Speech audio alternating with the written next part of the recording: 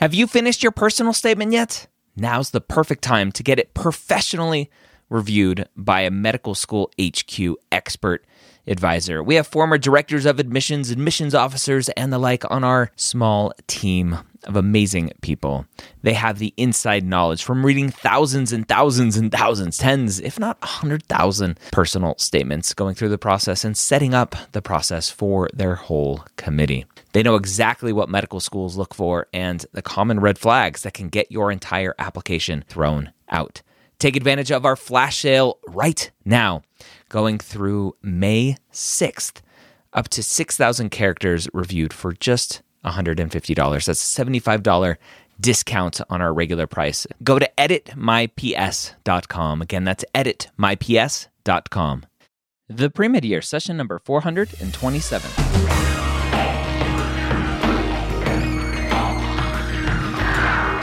Hello, and welcome to the Premed Years, where we believe that collaboration, not competition, is key to your success. I'm your host, Dr. Ryan Gray, and in this podcast, we share with you stories, encouragement, and information that you need to know to help guide you on your path to becoming a physician. Thank you so much for joining me today. Welcome to the Premed Years. If this is your first time joining us today, we have a great podcast in store for you. I have an amazing conversation with a friend of mine who I've been friends with for a few years, who is now a director of admissions at a new medical school. We're going to talk all about that. If you're not here for the first time and you've been listening for a while, thank you for taking the time to come back to listen to hopefully help improve your journey to medical school. I'm doing a big push that I'd love to get some help from you with, and that's subscribing to my YouTube channel. I've been doing a lot of videos on YouTube, some application renovation, mission accepted. Ask Dr. Gray is on my YouTube channel as well as some other videos that come out. Go to premed.tv. Subscribe if you haven't already, and I'm keeping track of who's subscribing by the end of the month. And we're going to do a little bit of a giveaway for Application Academy spot. So go to premed.tv, subscribe to that channel. Let's see if we can get some more people to notice everything that's going on over at premed.tv. All right, so today we're going to have an amazing conversation with someone who had been a pre-med advisor for 8 years and got the opportunity to be called up to the big leagues, so to speak. She's now director of admissions at NORDA College of Osteopathic Medicine, which is one of the newest medical schools in the country. It's an osteopathic medical school in Utah. And we're going to talk all about kind of her journey into being a pre-med advisor, what she saw from a pre-med side of things that completely kind of changed her mind now that she's on the medical school side of things. We're going to talk about what it's like to be a new medical school and setting that up and choosing how to pick students and admit the students that you want for your school, and just so much behind the scenes information about what is going on at NORDA College of Osteopathic Medicine.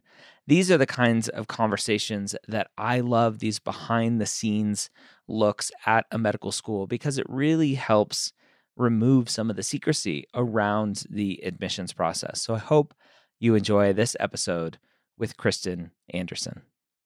Kristen Anderson, welcome to the Premed Years. Thanks for joining me. Thank you. I'm happy to be here. I'm excited to have you on. You and I have been friends for a while and love talking shop about the pre-med world and the medical school world. You come from the undergrad side of things, having been a pre-health advisor, pre-med advisor for a long time. And now you've crossed over to the dark side and are a director of admissions at a medical school now. So congratulations on that. Thank you. I'm excited to talk to you about new medical schools, because where you are a director of admissions at NORDA College of Osteopathic Medicine, it's a new medical school. And there seem to be more and more opening up, and there's always lots of questions around what does that look like and what should students be thinking about and all of that fun stuff. Before we jump into that, though, I'd love to just pick your brain about having been on both sides now, or being on both sides now. some of the things that you've seen on both sides.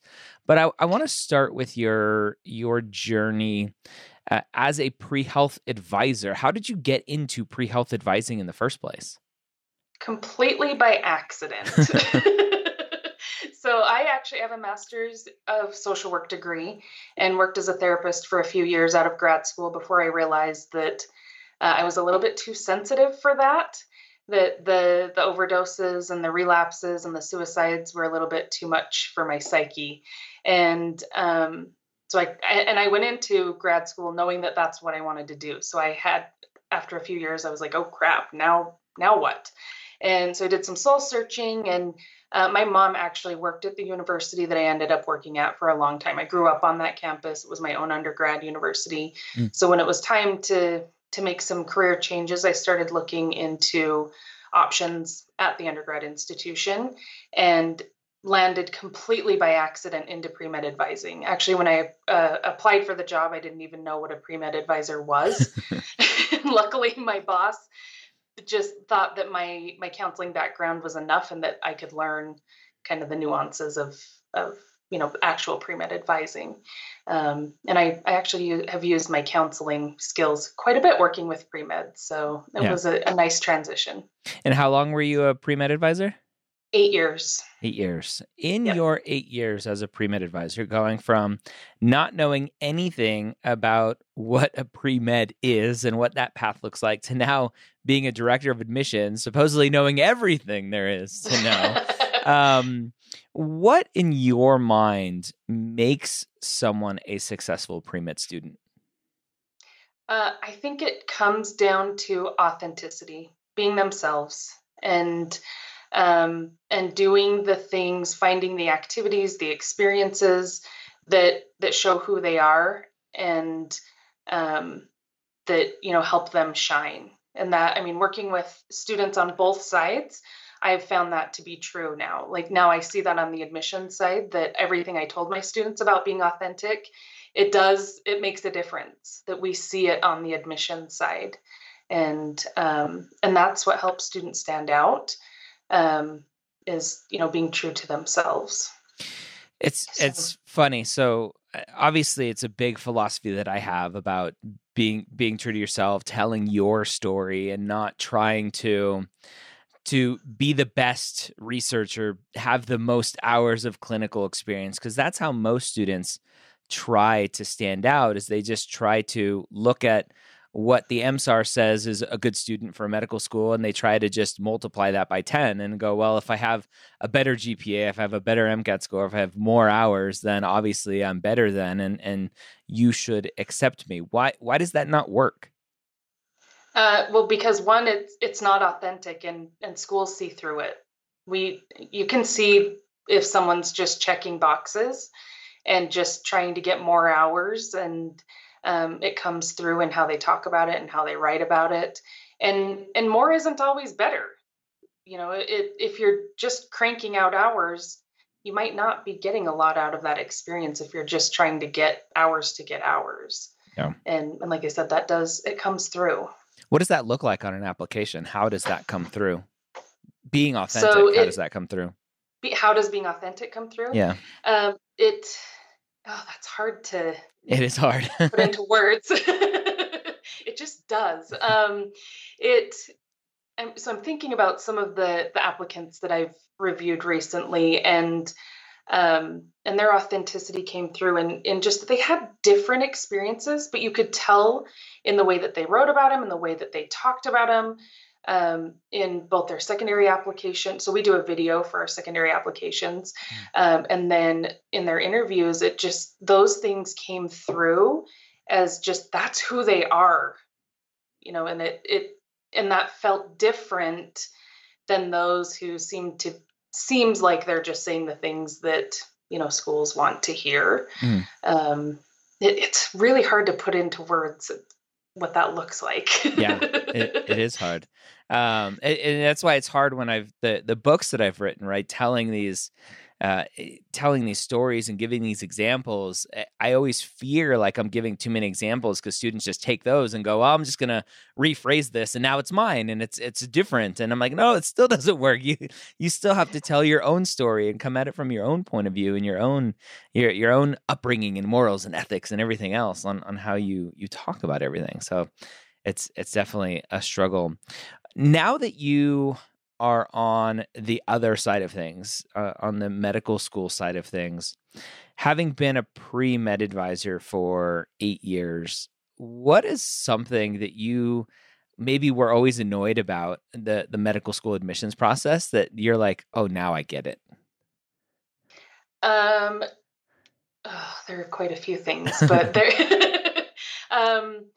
like I would say the lack of communication sometimes, kind of that hurry up and wait, and then wait and wait some more and not hear anything.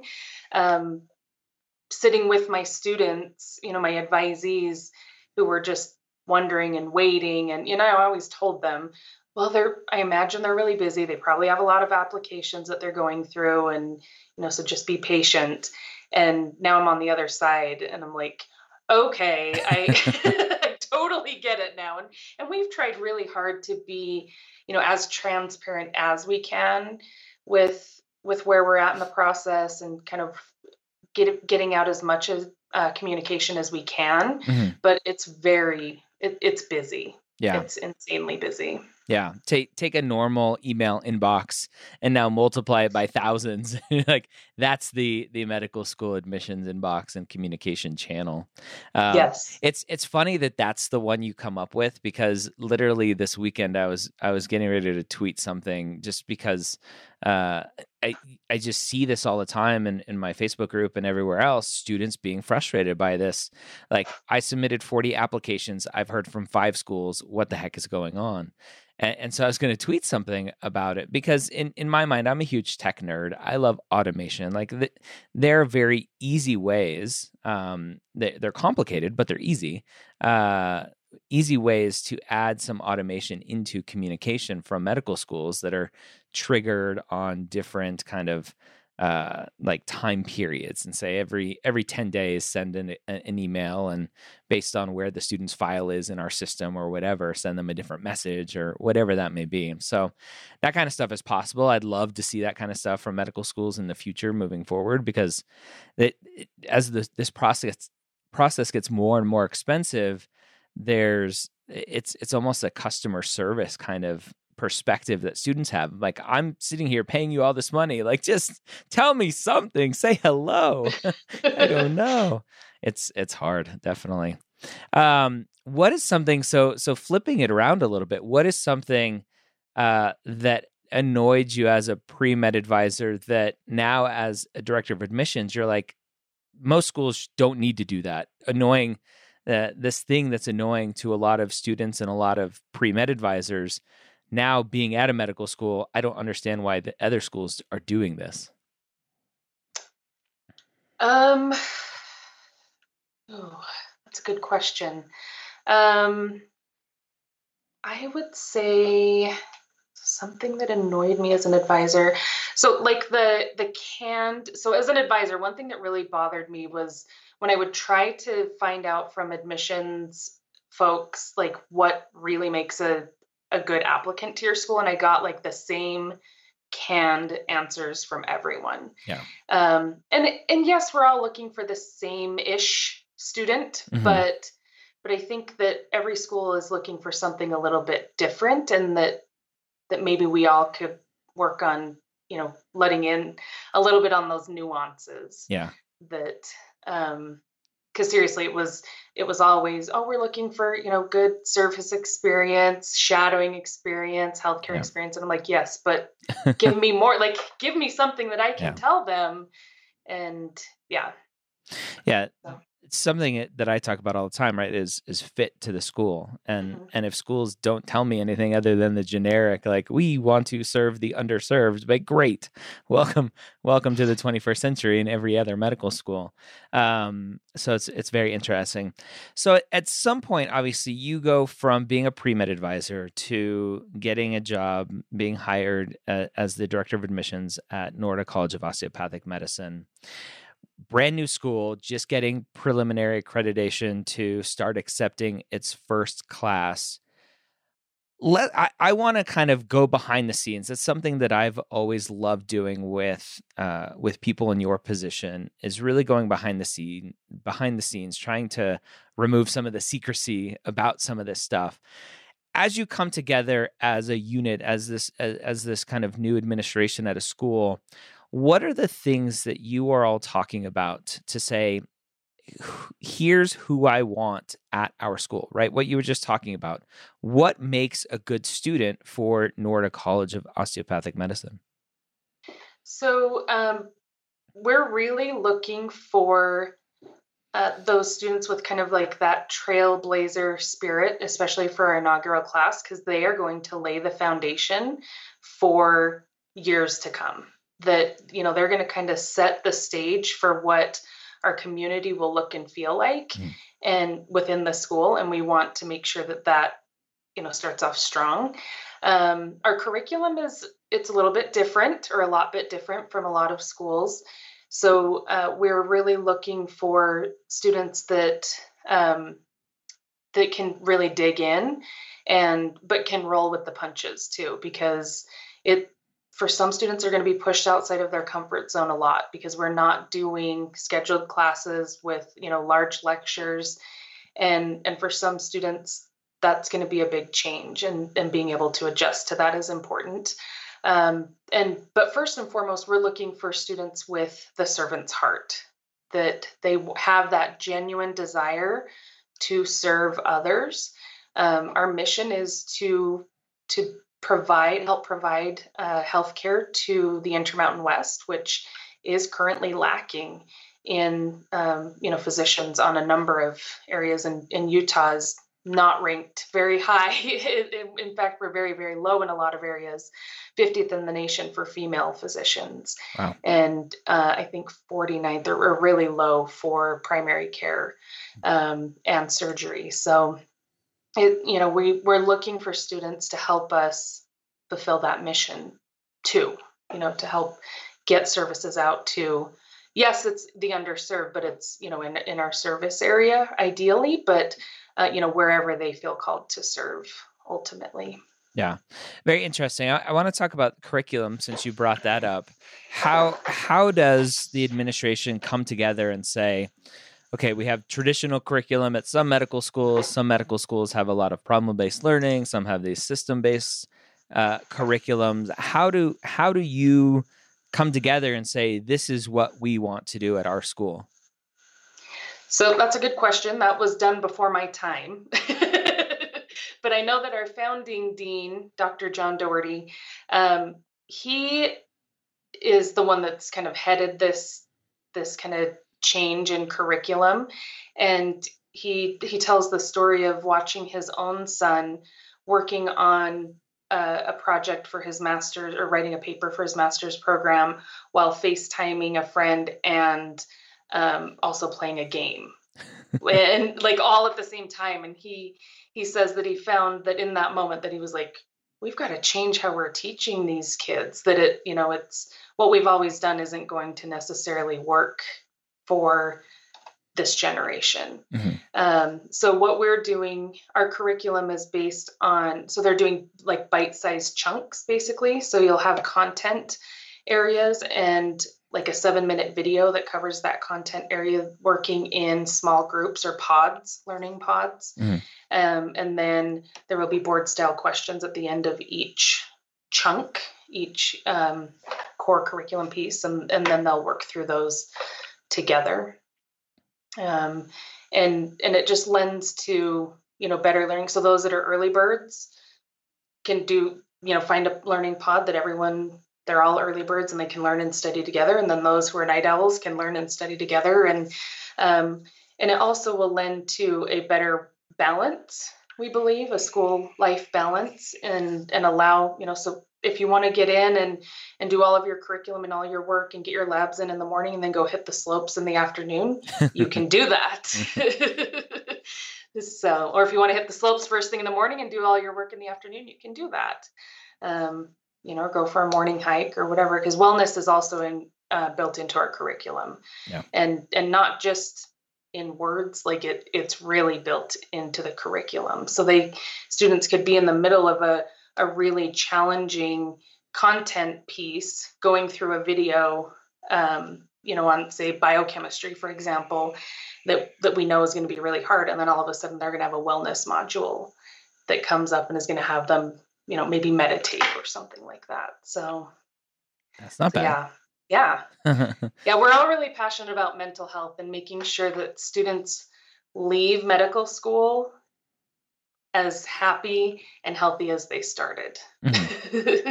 Yeah. But sometimes that doesn't always happen, that medical school can leave people feeling pretty cynical and beaten down. Yeah. So as a new medical school accepting your first class, I know, because there's been a lot of new schools recently, the question always comes up from students applying is there a risk in applying to a new school? What's going to happen? Does this look bad based on residency spots, et cetera? How do you overcome those questions and those fears in the applicants' minds? So first and foremost, every school was a new school at some point. Every school had their first class at some point, yeah. and they've ended up okay.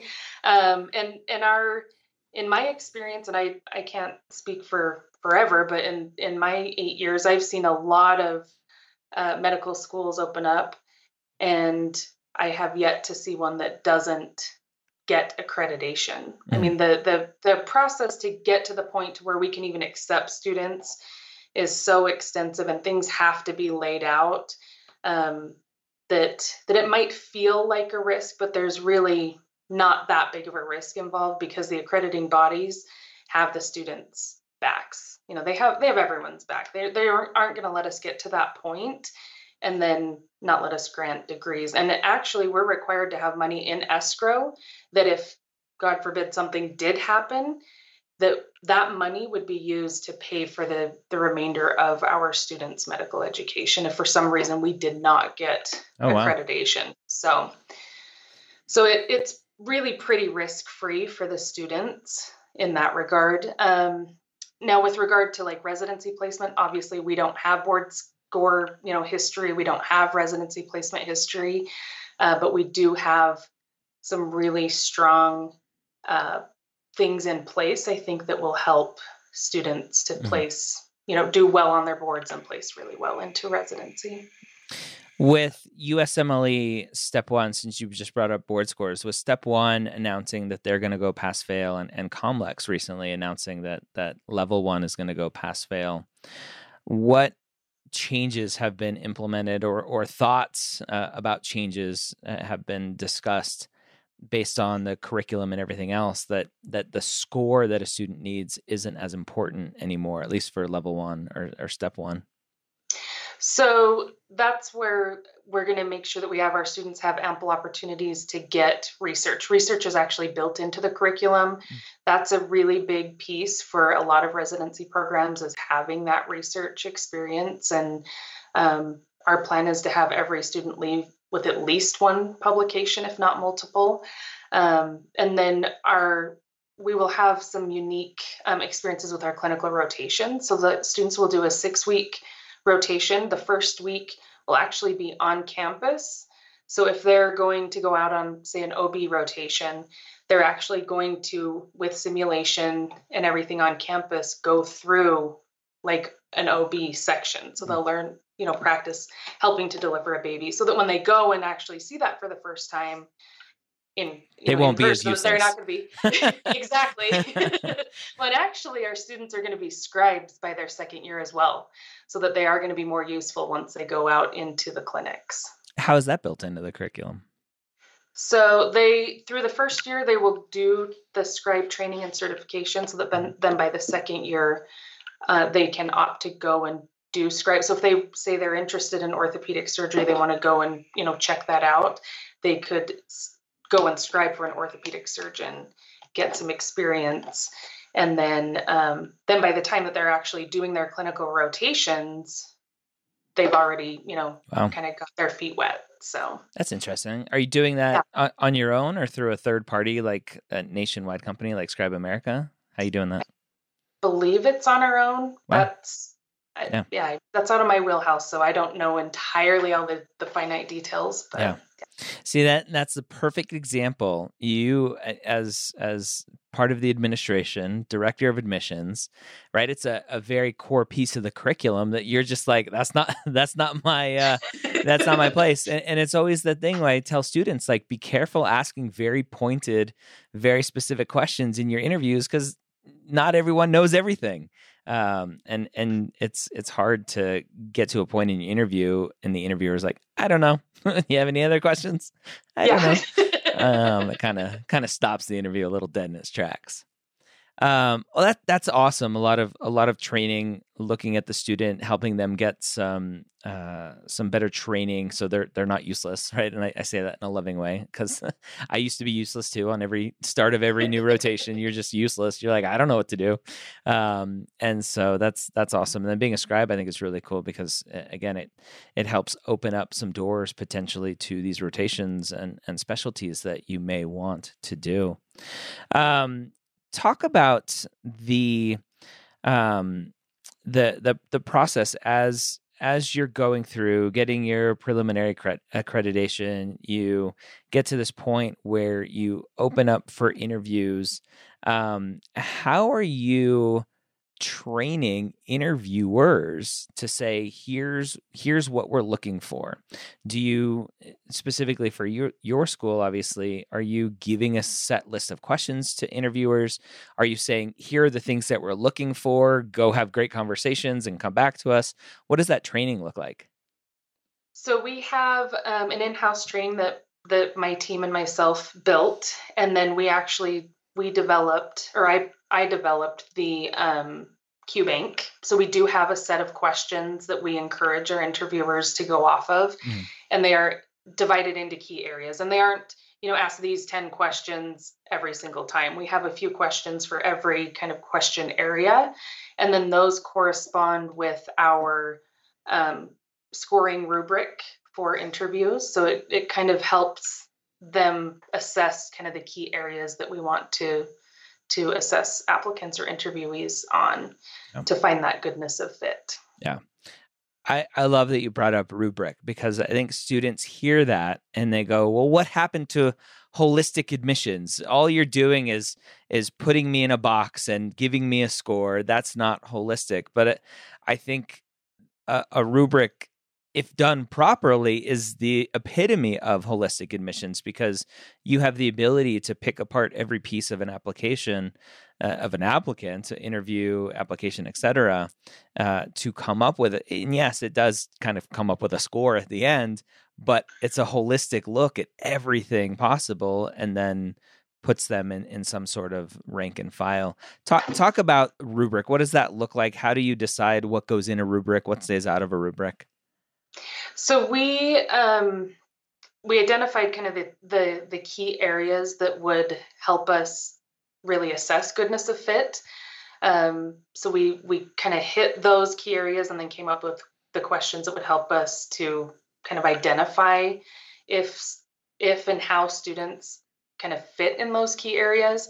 And then our rubric, we actually have the applicant or the interviewer, when they're assessing it, start with meets requirements, and then moving kind of, and we have a Likert scale on each of the areas, and then kind of assessing, are they exceeding expectations there, or are they, maybe falling below? And so then that way everyone kind of starts out meeting expectations, unless they do something or say something that raises concerns. And that is by design, that we don't want to trick students. We don't want to stress them out. We really want to have a friendly conversation so that we can assess, are they a good fit? I know there are a lot of schools out there that really just try to scare the crap out of students to see how they handle stress. Yeah. Which, one could argue maybe would be helpful, but we just don't think that that's the best way to approach it. That we really want to know, who are these applicants and are they a good fit for us? Yeah. And so that's kind of where how the rubric was designed to really, kind of assess that. Yeah. And something I talk about all the time is that typically, if you have the interview, an acceptance is kind of yours to lose. And it sounds like you're starting at that expectation, right? We like you, we want you, don't screw up. And obviously we're going to interview more people than we can accept. But that's just the nature of the game. How do you reassure students that you're not interviewing them for goodwill, that you really do like them and potentially want to see them at your school? So all of our interview sessions this year, we've been totally virtual, but all of our interview sessions open with a welcome and a short message from our dean, and he reinforces that and and says that, just lets them know that they've gotten to this point because we've seen something in their application, that we're not just willy-nilly throwing out interview invitations. That we've reviewed the primary application, we've reviewed the secondary application, and there's something in their application that, called our attention to them, that they might be a good fit. And now we're looking to assess that even further. Yeah. So yeah. You mentioned earlier that you've chosen to do a video interview for your secondary. It's becoming more and more common. The AAMC now releasing the Vita kind of virtual interview tool. Why go down that route versus secondary essays like most schools? Because we really wanted to have an opportunity to get to know our applicants better. And we didn't feel like having them write yet another essay, which I know that they recycle and reuse and swap out the names, because I advised my students to do that when I was an advisor. You have to work smarter, not harder, when you're cranking out a ton of essays. Yeah. But we really wanted to get a feel for, who they are, and felt like a video would lend to that much better than another essay.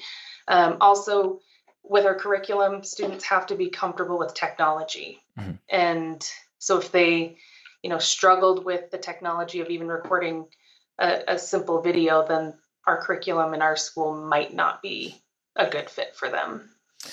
How do you prevent bias from that process? Because a video seems like it may introduce more bias, whether someone has a speech impediment, maybe someone who's reviewing a video doesn't like the high pitch or low pitch voice, somebody who is fat phobic and an applicant is overweight or black, brown, or something different.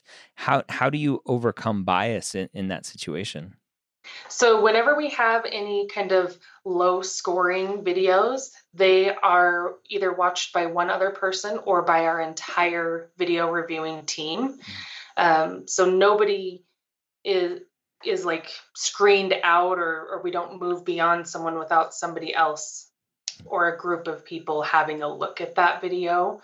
And there are some that, that I say, someone probably ought to double check me on this one.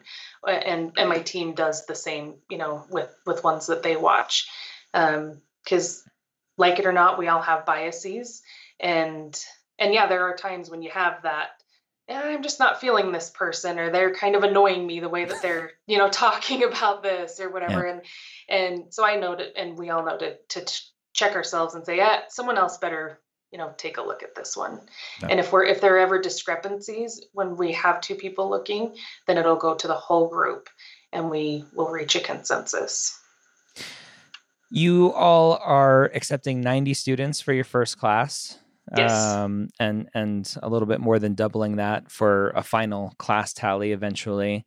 How do you decide, outside of kind of like the general trendsetter type person that you mentioned earlier, how do you decide kind of the culture of the class, and what does that look like, and how you're building the class over time through the application cycle? So when we're looking at applicants, we're looking for and looking at how each potential accepted student could make their class better. Mm. That what do they bring to the table? What experiences do they have? What backgrounds do they come from? Because we believe that diversity in experience and backgrounds and where they grew up and everything, that just enriches their education that much more. That So we're really looking to have a good diverse class that may all make one another better for having gone to school with the others, if that makes sense. It makes complete sense. It's something I talk about all the time. I teach students when asked about diversity, when asked about why should we accept you type questions, to in your mind frame that around what am I going to bring to add to the educational environment of my classmates. And it's not necessarily diversity from skin color or ethnicity, et cetera, but really my experiences, my path in life. How am I going to add to those around me? So Totally. makes Yeah. complete sense. Awesome. Um, having gotten to this point, right, director of admissions, what do you see as a potential in the medical admissions world that you'd love to see change? Maybe you kind of directing that change in the future. I would love to see medical admissions as a whole really truly become holistic in review. And that's one of the things that drew me to NORDA and why I was interested in becoming the director of admissions was that we really truly are doing the holistic review, that we've accepted students that may not have gotten acceptances anywhere else, and it's because we look beyond the GPA, we look beyond the MCAT score, and if that were not the case at NORDA, I would not have come to work here. I've seen too many people as an advisor, too many of my advisees who maybe quote unquote shouldn't have made it, who have made it and they've thrived. And I believe they're going to be some of the best physicians out there because they have that heart. Yeah. And they've put in the hard work, and they fought for it. They want to be there. So how do you balance that with the fact that students are paying a lot of money to go to medical school, and there are hurdles that they have to overcome at every step of the way, and you as a school are being evaluated based on pass rates and students getting through in 4 years? How do you balance all of that to make sure that you are taking quote unquote risks on these students who maybe don't have the best GPAs, don't have the best MCAT scores? How do you balance that with the fact that they still need to get through your curriculum and pass the boards and pass even in residency all the tests that they're going to have to take? Sure. And that one, it's a fine line that you have to walk, but I believe that with our curriculum and the way that it's set up, so every student will have docents and advisors who will check up on them if they're falling behind, and students who are struggling will be required to attend review sessions, and they won't be like repeating lectures or anything like that. It'll be open discussion and talking about the areas that folks are struggling with. So I think having that extra support and with our unique curriculum, I think will help help those students along. We'll have the learning specialists by their side, the docents by their side, and helping them through. But yeah, it is a fine line that you have to walk, and you have to. We look at improvement over time. So we do weigh pretty heavily the last 60 credits. Mm. So looking at that upward trend that you always talk about, demonstrating that upward trend and showing that you can, handle a tough load and show improvement over time. So we do look at that. But yeah, that it is a fine line to walk. Yeah. But ultimately too, it's, students have to be willing to dig in and do the work. Yeah. Too. So is that 60 credits undergrad, master's, combined? Doesn't matter? Yes, doesn't matter. Nice. Yeah. Very cool. As you are there, again, I love just watching you go through this whole journey as well, from pre-med advisor to director of admissions.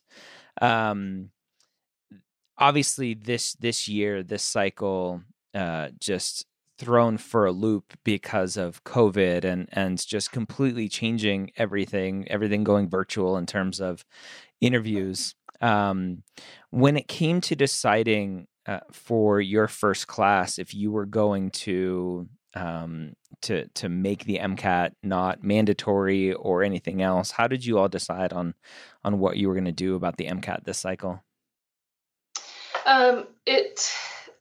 We looked at just kind of what the reality of the situation is, and that, and actually about 98% of our applicants do have MCAT scores. Wow. So the vast majority have been able to sit for the MCAT.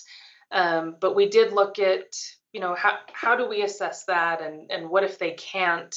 We do have a waiver option for students that can demonstrate that they were not able to sit for the MCAT because it was canceled, or because they got sick, or they were caring for a family member that got sick, or they, financial constraints related to, job loss due to COVID, that sort of thing.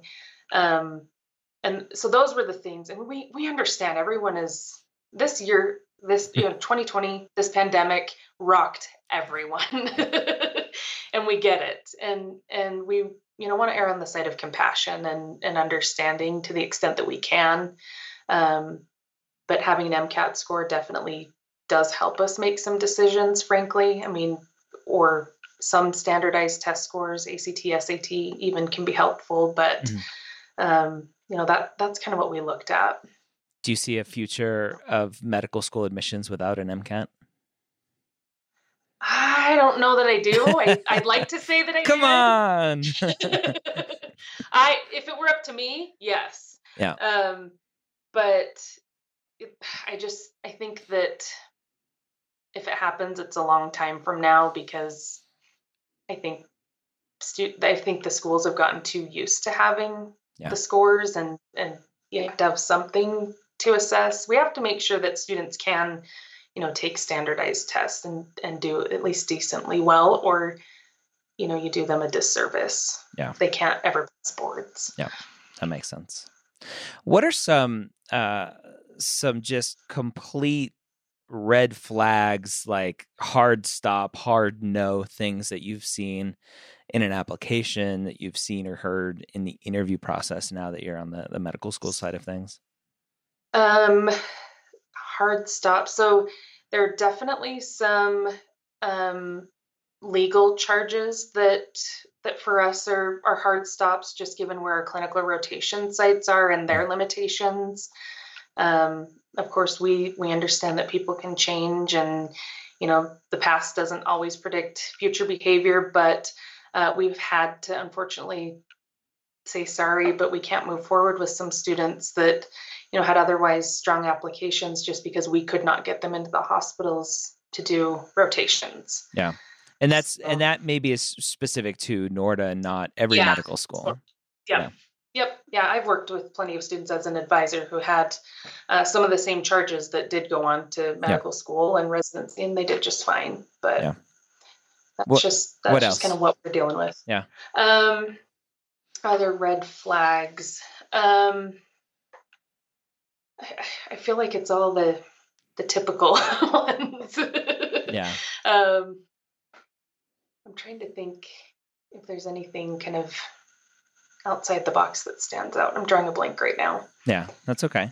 So talk about institutional action, because those come up, I think, the most for students reaching out saying, this happened. I recently just had a mom reach out to me saying, oh my gosh, my son being at home, like worked together with a partner and supposedly that he wasn't supposed to do that and now has an institutional action for cheating. And like, how are you reviewing those and determining this person has moved on or this may be an issue? So, obviously all we can go off of is what is written on the application. So we're looking at, I mean, there are some institutional actions that raise, bigger concerns than others. But for me, when reviewing them, it comes down to, has this person taken ownership of their role in whatever happened? Even if they feel like they were, unfairly accused and they didn't believe that they did whatever, but can they at least take some ownership in how that even raised a question, or how that even was a possibility to be accused, and then showing what they've learned from that experience. That goes a long way, I think, demonstrating that they've learned, they've grown, they act and operate differently as a result of that experience. I think that's really important. Yeah. I had a student once give me an example. He was asking for feedback. He said his institutional action description started out, I was falsely accused of. I'm like, no, like, no. Don't start out like that. You don't want to do that. Where can students find out more about NORDA College of Osteopathic Medicine? So on our website, which is nordacom.org, and then on the Choose DO Explorer, we have a page there as well where all of the osteopathic medical schools have information. Nice. So, yeah. What are your final words of wisdom for the pre-med student out there who's doubting their journey, doubting their ability to get into medical school? Now, with all of your expertise on both sides of the admissions world, what kind of final words do you want to leave them with? I would say when there's a will and a lot of really hard work, there's a way. That if this is your passion, if this is what you feel called to do, find a way to make it happen. And it might not happen on your terms or in the timeline that you would prefer, but if you put in the hard work and you keep pushing forward, I believe everyone can find a way to achieve their dreams. All right, so there you go. Again, Kristen Anderson of NORDA College of Osteopathic Medicine. If you want to find out more, go to nordacom.org. That's NORDACOM.org. And go find out how you can apply to their medical school in an upcoming cycle.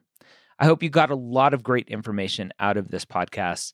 I wanted to bring Kristen on because of her amazing dedication to her students and what she's doing at NORDA College of Osteopathic Medicine.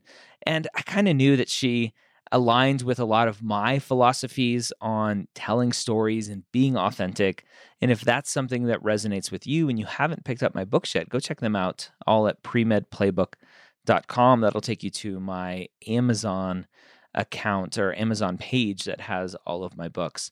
As I'm recording this, as this episode comes out, I will be on a call with my publisher for my fourth book, which is all about the application process. So more to come with the whole Premed Playbook series.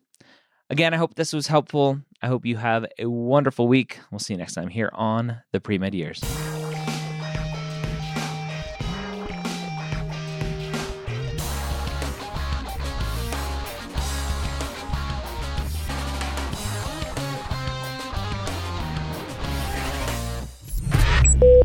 This is MedEd Media.